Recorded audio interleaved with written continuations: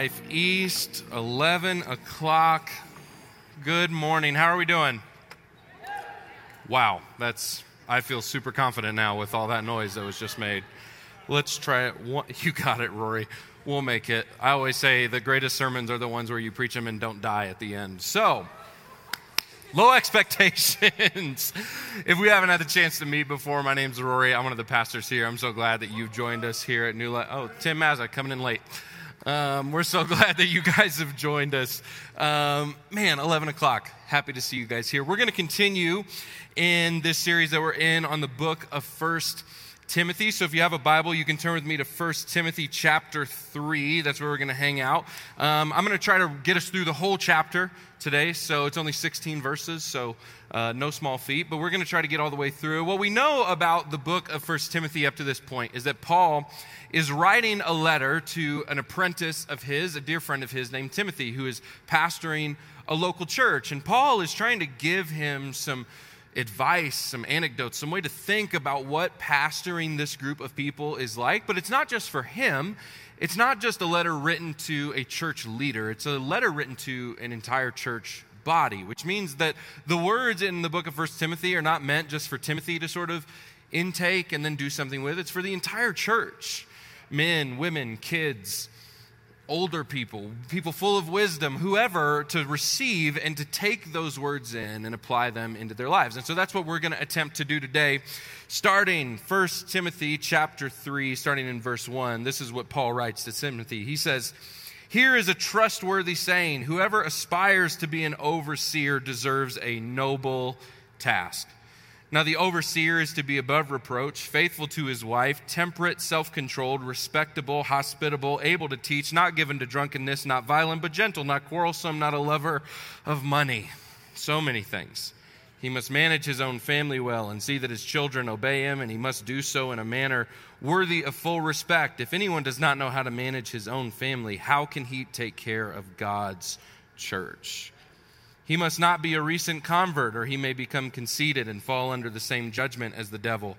He must also have a good reputation with outsiders so that he will not fall into disgrace and into the devil's trap. In the same way, deacons are to be worthy of respect, sincere, not indulging in much wine, some wine but not much, and not pursuing dishonest gain. They must keep hold of the deep truths of the faith with a clear conscience. They must first be tested, and then if there is nothing against them, let them serve as deacons. In the same way, the women are to be worthy of respect, not malicious talkers, but temperate and trustworthy in everything. A deacon must be faithful to his wife and must manage his children and his household well.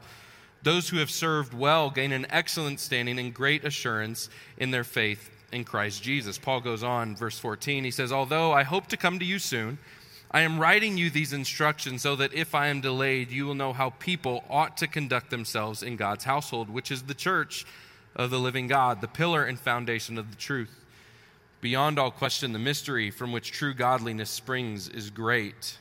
He appeared in the flesh, was vindicated by the Spirit, was seen by angels, was preached among the nations, was believed on in the world, and was taken up in glory." Ladies and gentlemen, this is the word of the Lord, and all God's people said, let's pray.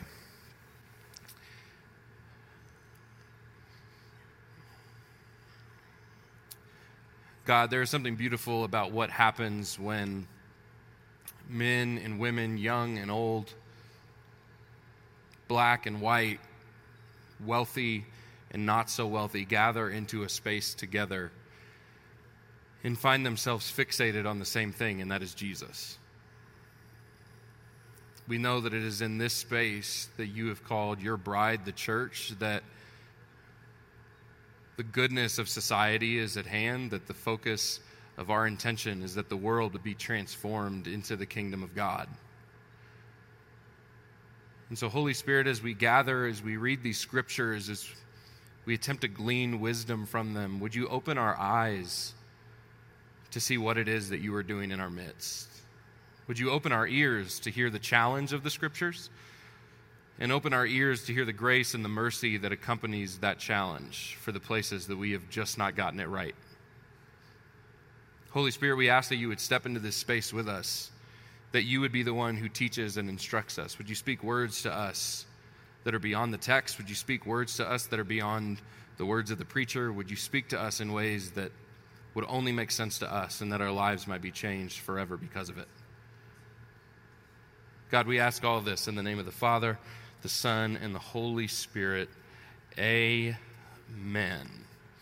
You can sort of hear it in Paul's writing as he's penning this letter to Timothy that there's sort of a question lurking behind it, which is when Paul thinks about the church, this body, this mob, this group of people that gather together on a Sundays, an inevitable question sort of arises, which is, so who's in charge here?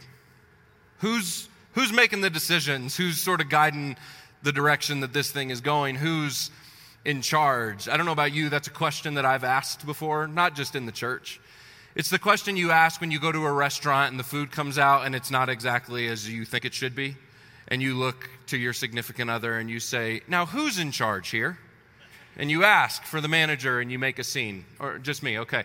Or you find yourself in a room with a large group of people and things are going sideways and people are getting squirrely and everyone starts asking, well, who's actually in charge here? If you serve in children's ministry, this probably happens every week as you stand in a room with 3 and 4-year-olds and they're beginning to take over the space. Who's actually in charge here? To which I look at Shailene Smith, our children's director. Who's in charge here? I can remember one of the very first jobs I had growing up was I worked at a shoe store in the mall called Finish Line. Some of you might be familiar with shoe stores that existed in these places called malls that we once visited. And I worked there, and I remember, man, one of the biggest days for a shoe store in the mall was when a new pair of Jordans would release. Some of you know this because you were those people who bought Jordans on the day that they released. Some of you are parents who your kids are coercing you into buying them Jordans the day that they release. And I remember the biggest shoe release every year happened on December 23rd, 2 days before Christmas. And I can remember the year that I was working there, it was the black and white Jordan 11, the white mesh, the black patent leather, the purple on the bottom. I remember this because I coveted them for a long time. But now I worked there, so I was getting a pair. Nonetheless, we knew that this was going to be a big day. We had been allotted 80 pairs of shoes to sell, which for you guys might sound like not a lot, but that was a lot in the world of retail shoes. To have 80 pairs of shoes, man, that meant you had a lot of customers you could please. We were told that we needed to show up to the store a whole night before. We were going to open at 10 a.m. on the 23rd. On the 22nd, we needed to come in at 10 p.m. to get the store all ready for this because this was going to be a big deal.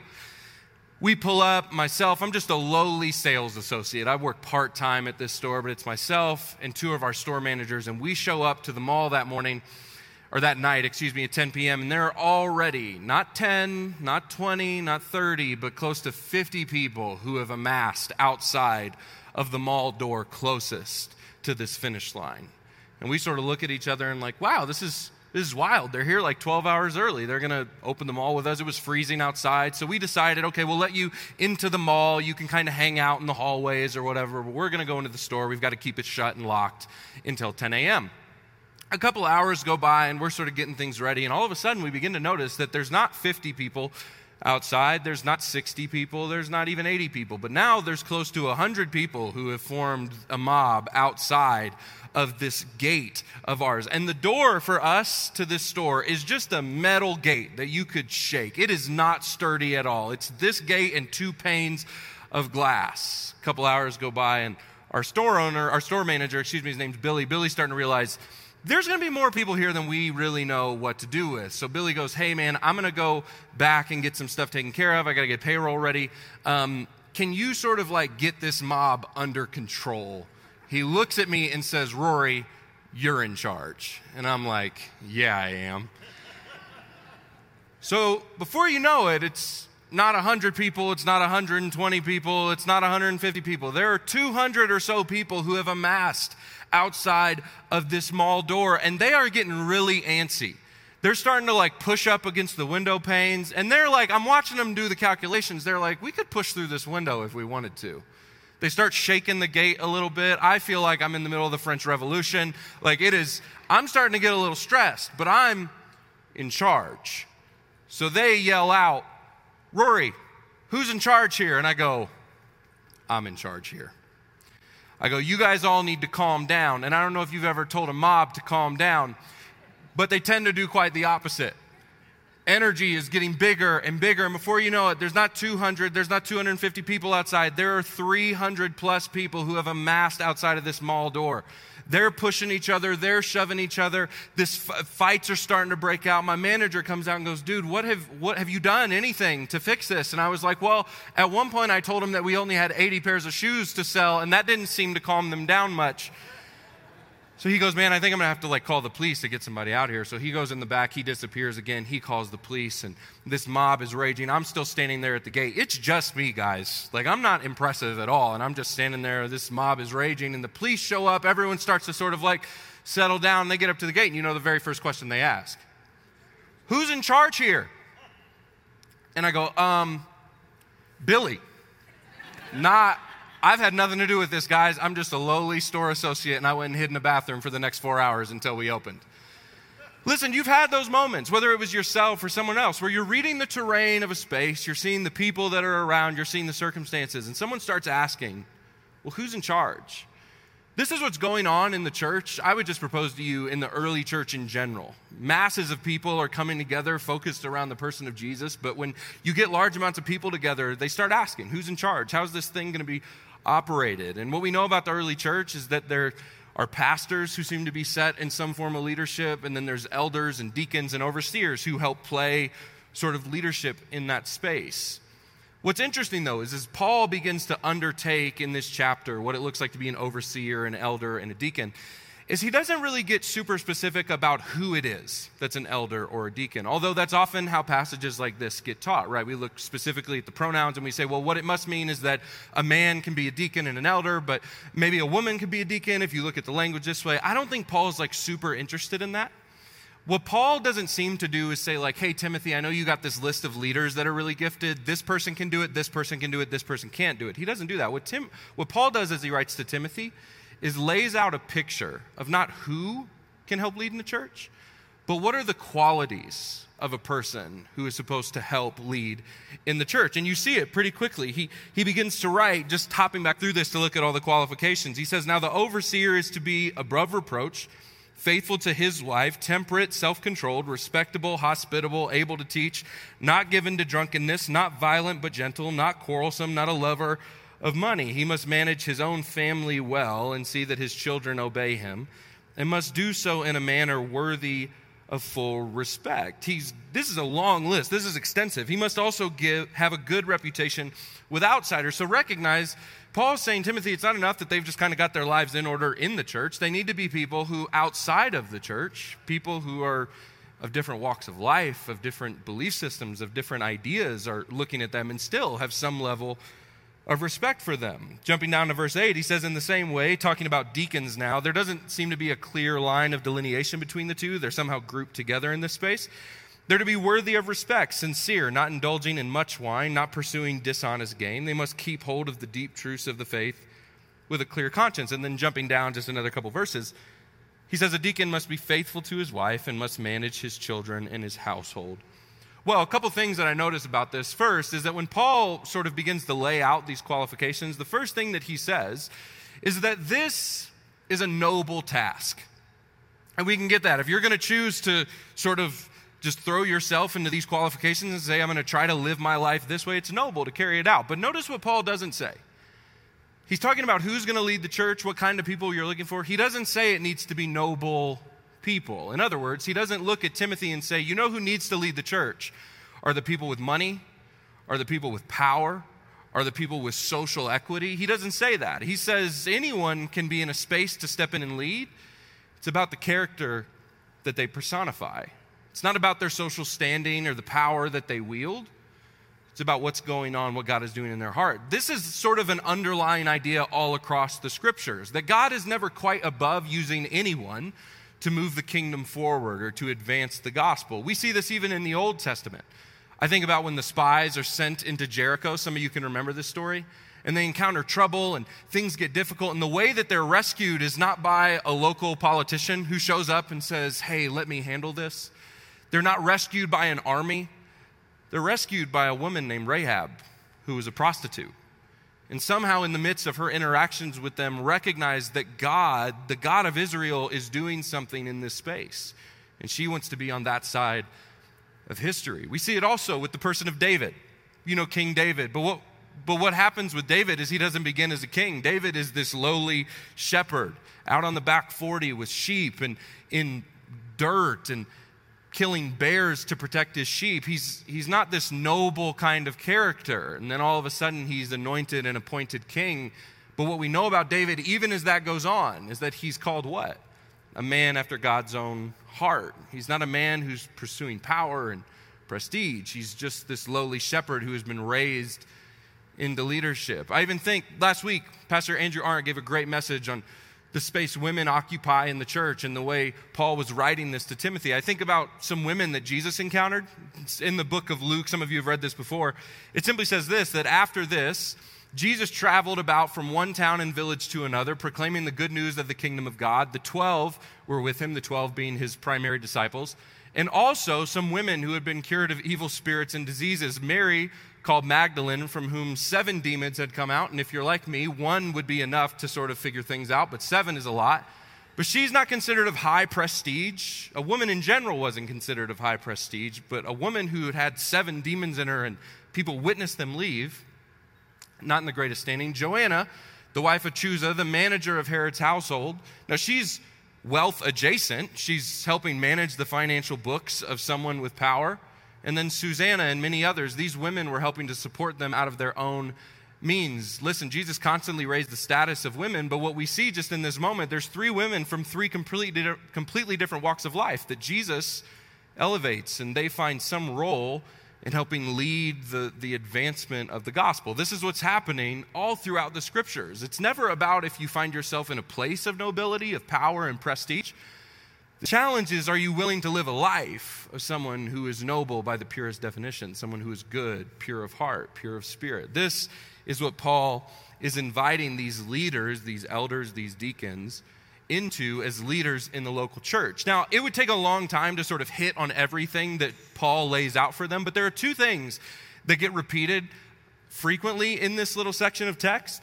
The first one is this, is that he says that whoever is an elder or a deacon is to be faithful to their spouse. Now, most of us are like, well, yeah, duh. You get married, you have one spouse, you stay faithful to them. And that's one way that you could read the text. But maybe a better way to understand the way the Greek is sort of being written out there is it's not just about being faithful in your like intimacy or like relationship that way. The way that Paul uses the word faithful is to say that you and your spouse are not divided on things. It doesn't mean that you don't disagree. We're all humans. But it's that you're not divided on where you're going. Listen, I can think about plenty of times in my life where my wife and I, we're going about, we're trying to handle life as it comes at us, right? You have kids, you have careers, you have money, you have all these things that pop in and out of life, and you're all trying to go in one direction, but so easily, and if you've been married in here for any amount of time, you know how this works. You all of a sudden can be doing so much that before you know it, you're sort of moving like this. You're headed in the same direction, but you're certainly not unified. Many of you have experienced this in your marriage. And what Paul's sort of challenges to these elders and these deacons is not just be faithful to your spouse relationally, but can you fight to not be divided from your spouse as you're walking alongside them, leading with them? That it's not a division into parts, but that you are moving like one body, that you are on the same page, that you fight to stay on the same page. It doesn't mean that there aren't challenges that come up that you don't have answers for. It doesn't even mean there aren't challenges that don't come up that you don't have different opinions on. But are you fighting to stay on the same page? So friends, let me just ask you this morning, when you think about the way that Paul describes the marriages of the elders and the deacons and the overseers, does that describe your marriage? Is your marriage one where it's faithful in the truest sense of like oneness, where you and your spouse are fighting to stay on the same page? As difficulties with your kids come up, you're sitting down, you're having the difficult conversations. I think the idea Paul is painting here is that if you aren't doing that, what happens is that eventually seeps into the church, and you and your spouse are coming in and you're sitting and hearing a message, and what's happening is the husband is going, I'm so glad the preacher's talking to my wife this morning. And the wife is going, I'm so glad the preacher is talking to my husband this morning. Paul is saying the challenge, he repeats it, elders, deacons, overseers, whatever, be on the same page with your spouse. Paul seems to be fascinated with the life for these leaders outside of the church, because the other command that's sort of repeated in here is he challenges them to consider how they're managing their home.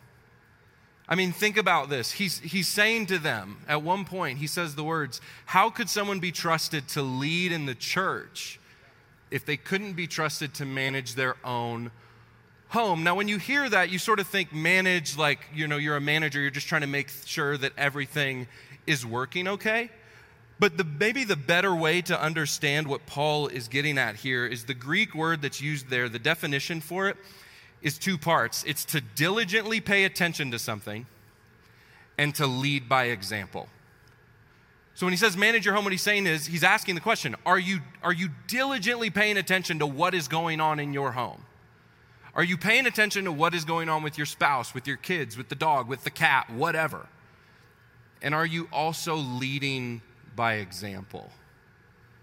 It's one challenge to say, are you aware of what's going on? Are you aware of what's going on in the life of your kids?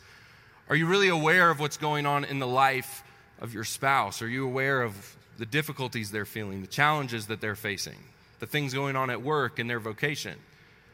But also, are you leading by example? Are you showing them? I think a better way to think about this is, do your kids and your spouse and the cat and the dog, when they look at you, do they understand what it means to be rested and refreshed? Or do all they know about their parents is that their parents never really take time off? That even when they take vacation, they're still on their computer? Are you giving a formational example of what it means to have fun in your family? I think about this all the time. The amount of families I talk to, and I hear phrases like, man, the kids had soccer this weekend, and it was awful. So you signed your kids up for a fun extracurricular activity, and it was awful. What they have now learned from us as parents is that we don't know how to have fun. We don't know how to enjoy simple joys in our lives. What Paul is challenging these leaders with is, are you creating an example in your home that is leading to the proper formation of your kids and the people you love? It's a question to ponder. Because most of us just move through life because we let life move us along. Wherever our career goes, we follow it. Wherever our money goes, we follow it. Wherever our stress and anxiety goes, we follow it. But what Paul is presenting as a challenge is, are you considering what is happening within the four walls of your house? And here's why that's so fascinating. The two things that he repeats in this text are not questions about what goes on in the four walls of the church. Think about it. Paul doesn't beat down a dead horse of, hey, are you guys programming your worship services really good? Are you making sure that there's enough lighting, and is the dry ice coming from behind the stage at a sufficient rate? Are you guys making sure that your sermons are top notch? Are you making sure that the songs are you making sure that there's lyrics on the slides? To which we would have failed today. Listen, that's not what Paul says. Paul is not all that concerned with just what's happening in the church. He's concerned with the lives of the people who are serving in the church. He raises this reality for us that what defines the success of Christian service often has very little to do with what happens in the church. It often has very little to do with how good of a preacher I am. The success of me as a pastor has far more to do, based on this text, with my family, my kids, my spouse. It has a lot less to do with if you guys think I'm a great communicator or not. It doesn't mean that we, phone it in or don't try to have church and do it in a really meaningful way and create connections for people. But that's not the judgment of it. Listen, Andrew Arndt, Jesus is not going to look at him someday and be like, man, you preached some really great sermons. Jesus is going to have a lot of questions for him about the kind of man, the kind of spouse, the kind of husband that he was, the kind of dad that he was. And what we love about serving at New Life East with someone like him, with people like Colin and Andy, is that we see that. We see that play out. The challenge that's being presented by Paul is that the way your life looks outside of these four walls is just as important, if not more important, than what happens in here. And I am only saying that to you today because so many of you have gone to churches where that is not said or it's not lived. And you've seen the complete opposite. You've seen a pastor get on stage completely tidy. You've seen a deacon or an elder lead in a strong way, but then you hear stories or you see things that make you go, what? I don't know if I can trust what's happening in this space. For full transparency, we are going to attempt to be the kind of pastors, leaders, deacons, elders, whatever, that you can trust in a space like this. So Paul teased this off, talking about the deacons and the overseers and the elders. And then he makes this small turn in verse 11. He says, in the same way, the women are to be worthy of respect, not malicious talkers, but temperate and trustworthy in everything. Now, you know what's interesting? Andrew gave a great talk on women in ministry, in women in the church, so I don't need to feel the need to rehash that. But the way that Paul words this is quite interesting to me. He says, in the same way, so he's somehow connecting these women to what's going on in the broader sense of the passage. But he says that these women are to be worthy of respect, not malicious talkers, but temperate and trustworthy in everything. We would say that's good behavior for just anyone. But I love the phrasing that he uses of worthy of respect. The language there is more like royalty. It's supposed to be dignified. The idea that he's presenting is that he's challenging women to be the kind of women that when they walk into church, the little girls in the room look up at them and say, man, I want to be like them someday. This is the picture that Paul's painting about women in the church. Notice he doesn't attach that phrase to the men in the church.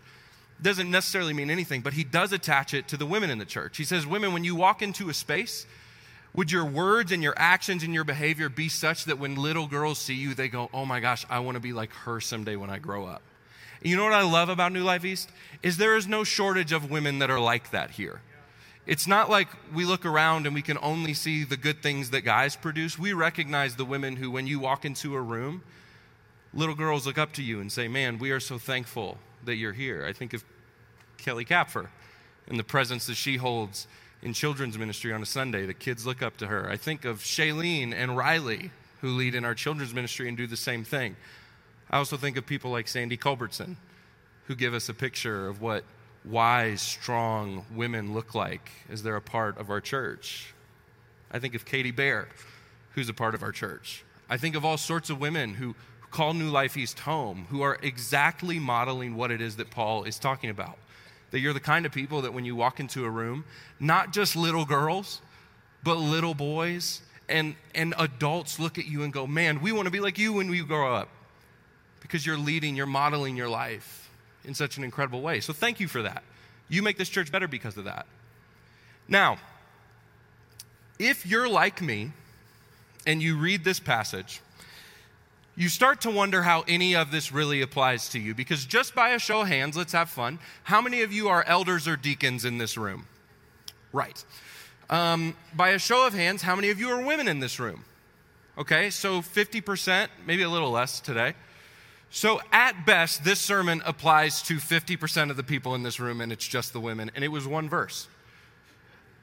It makes it a little bit of a hard passage to teach, unless there's more going on here, and at which we should read Paul's last couple of verses in this, which we've read a few times already. He says, although I hope to come to you soon, I am writing you these instructions so that, if I am delayed, you will know how people ought to conduct themselves in God's household, which is the church of the living God, the pillar and foundation of the truth. Now let me tell you something about that word, people. The word there in the Greek is one. It's not a gender-specific term, which means it is a general term.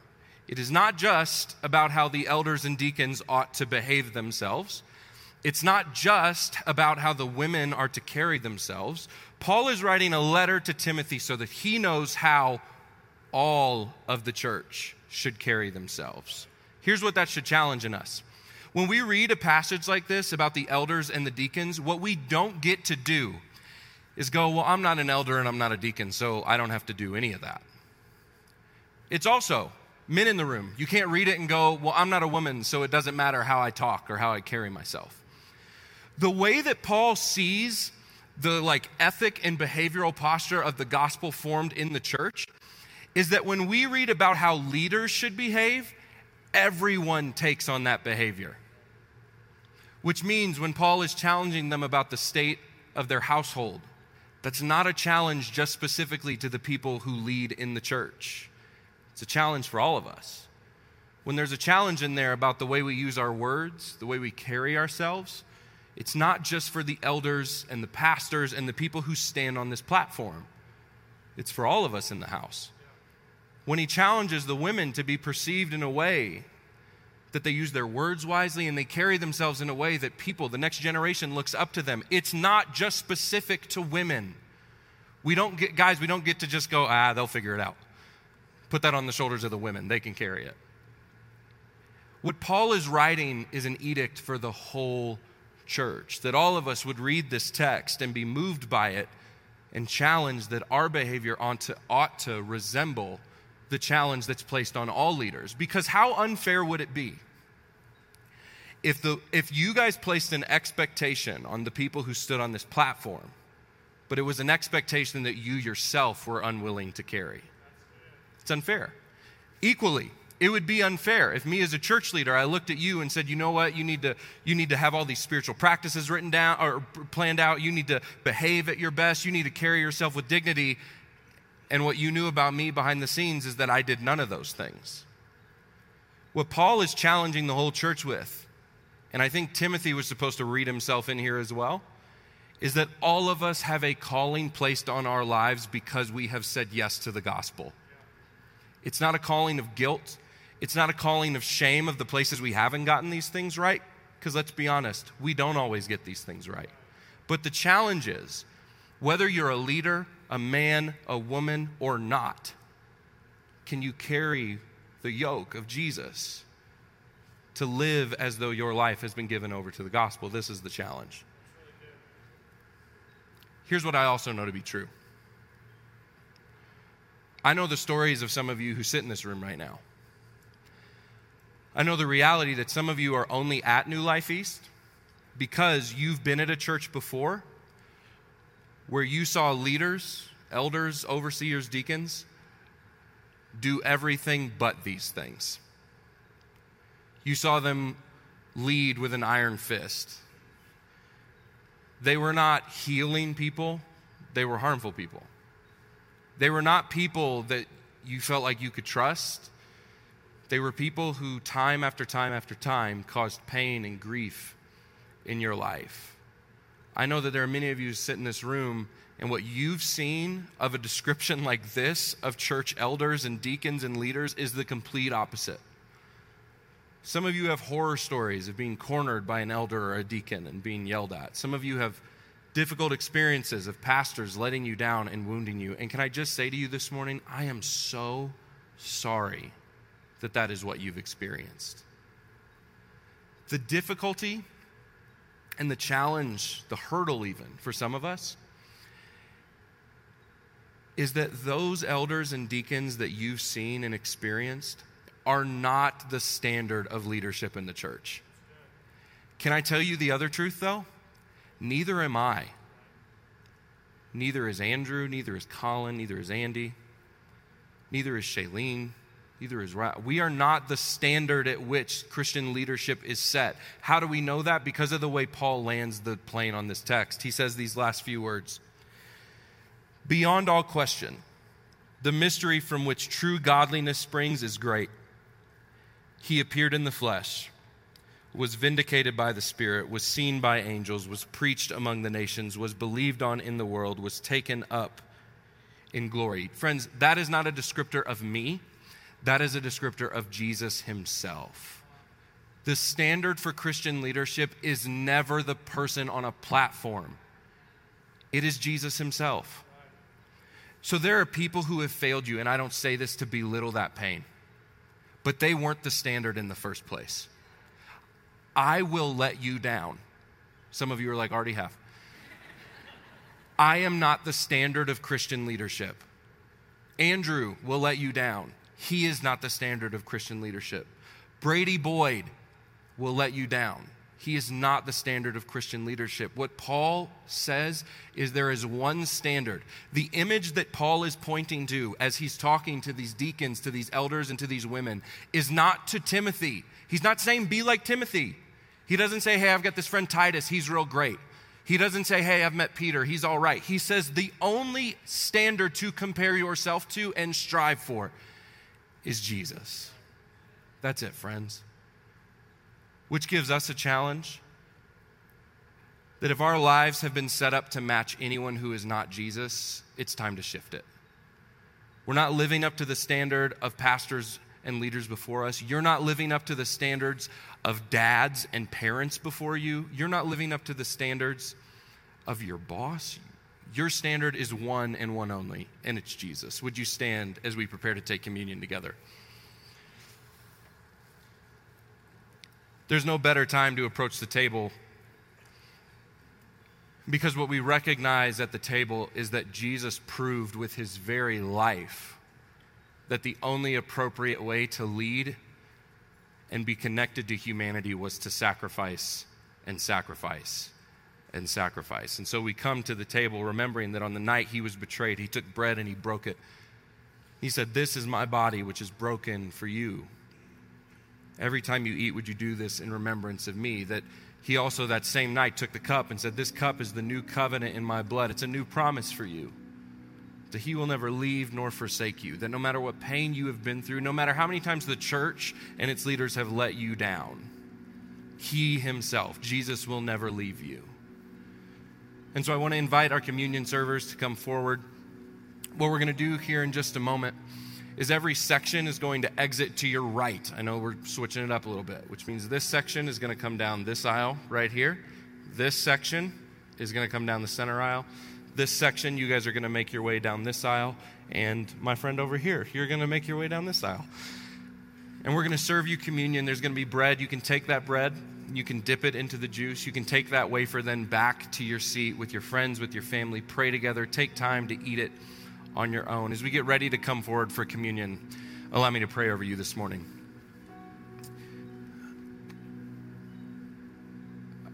God, we recognize in these moments the beauty of the church, and we also recognize the potential for failure and the frailty of what it is to be the church. That we stand in this space as people who have been chosen and called by God into a life of goodness and holiness and nobility. We also recognize that there is a burden placed on leaders in the church, not just pastors, but those who lead table groups and children's ministry and student ministry and serve communion and serve in local outreach and do all sorts of things, that when we step into those spaces of leadership, you call something more out of us. But that something more is never meant just for the leader. It's meant for all of us.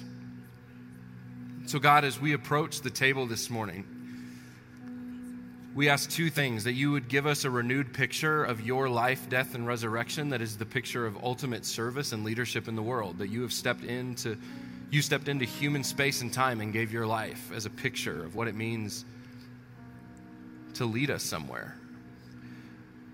But this morning we also pray over the people who have been deeply hurt and wounded by those who have claimed leadership in the church.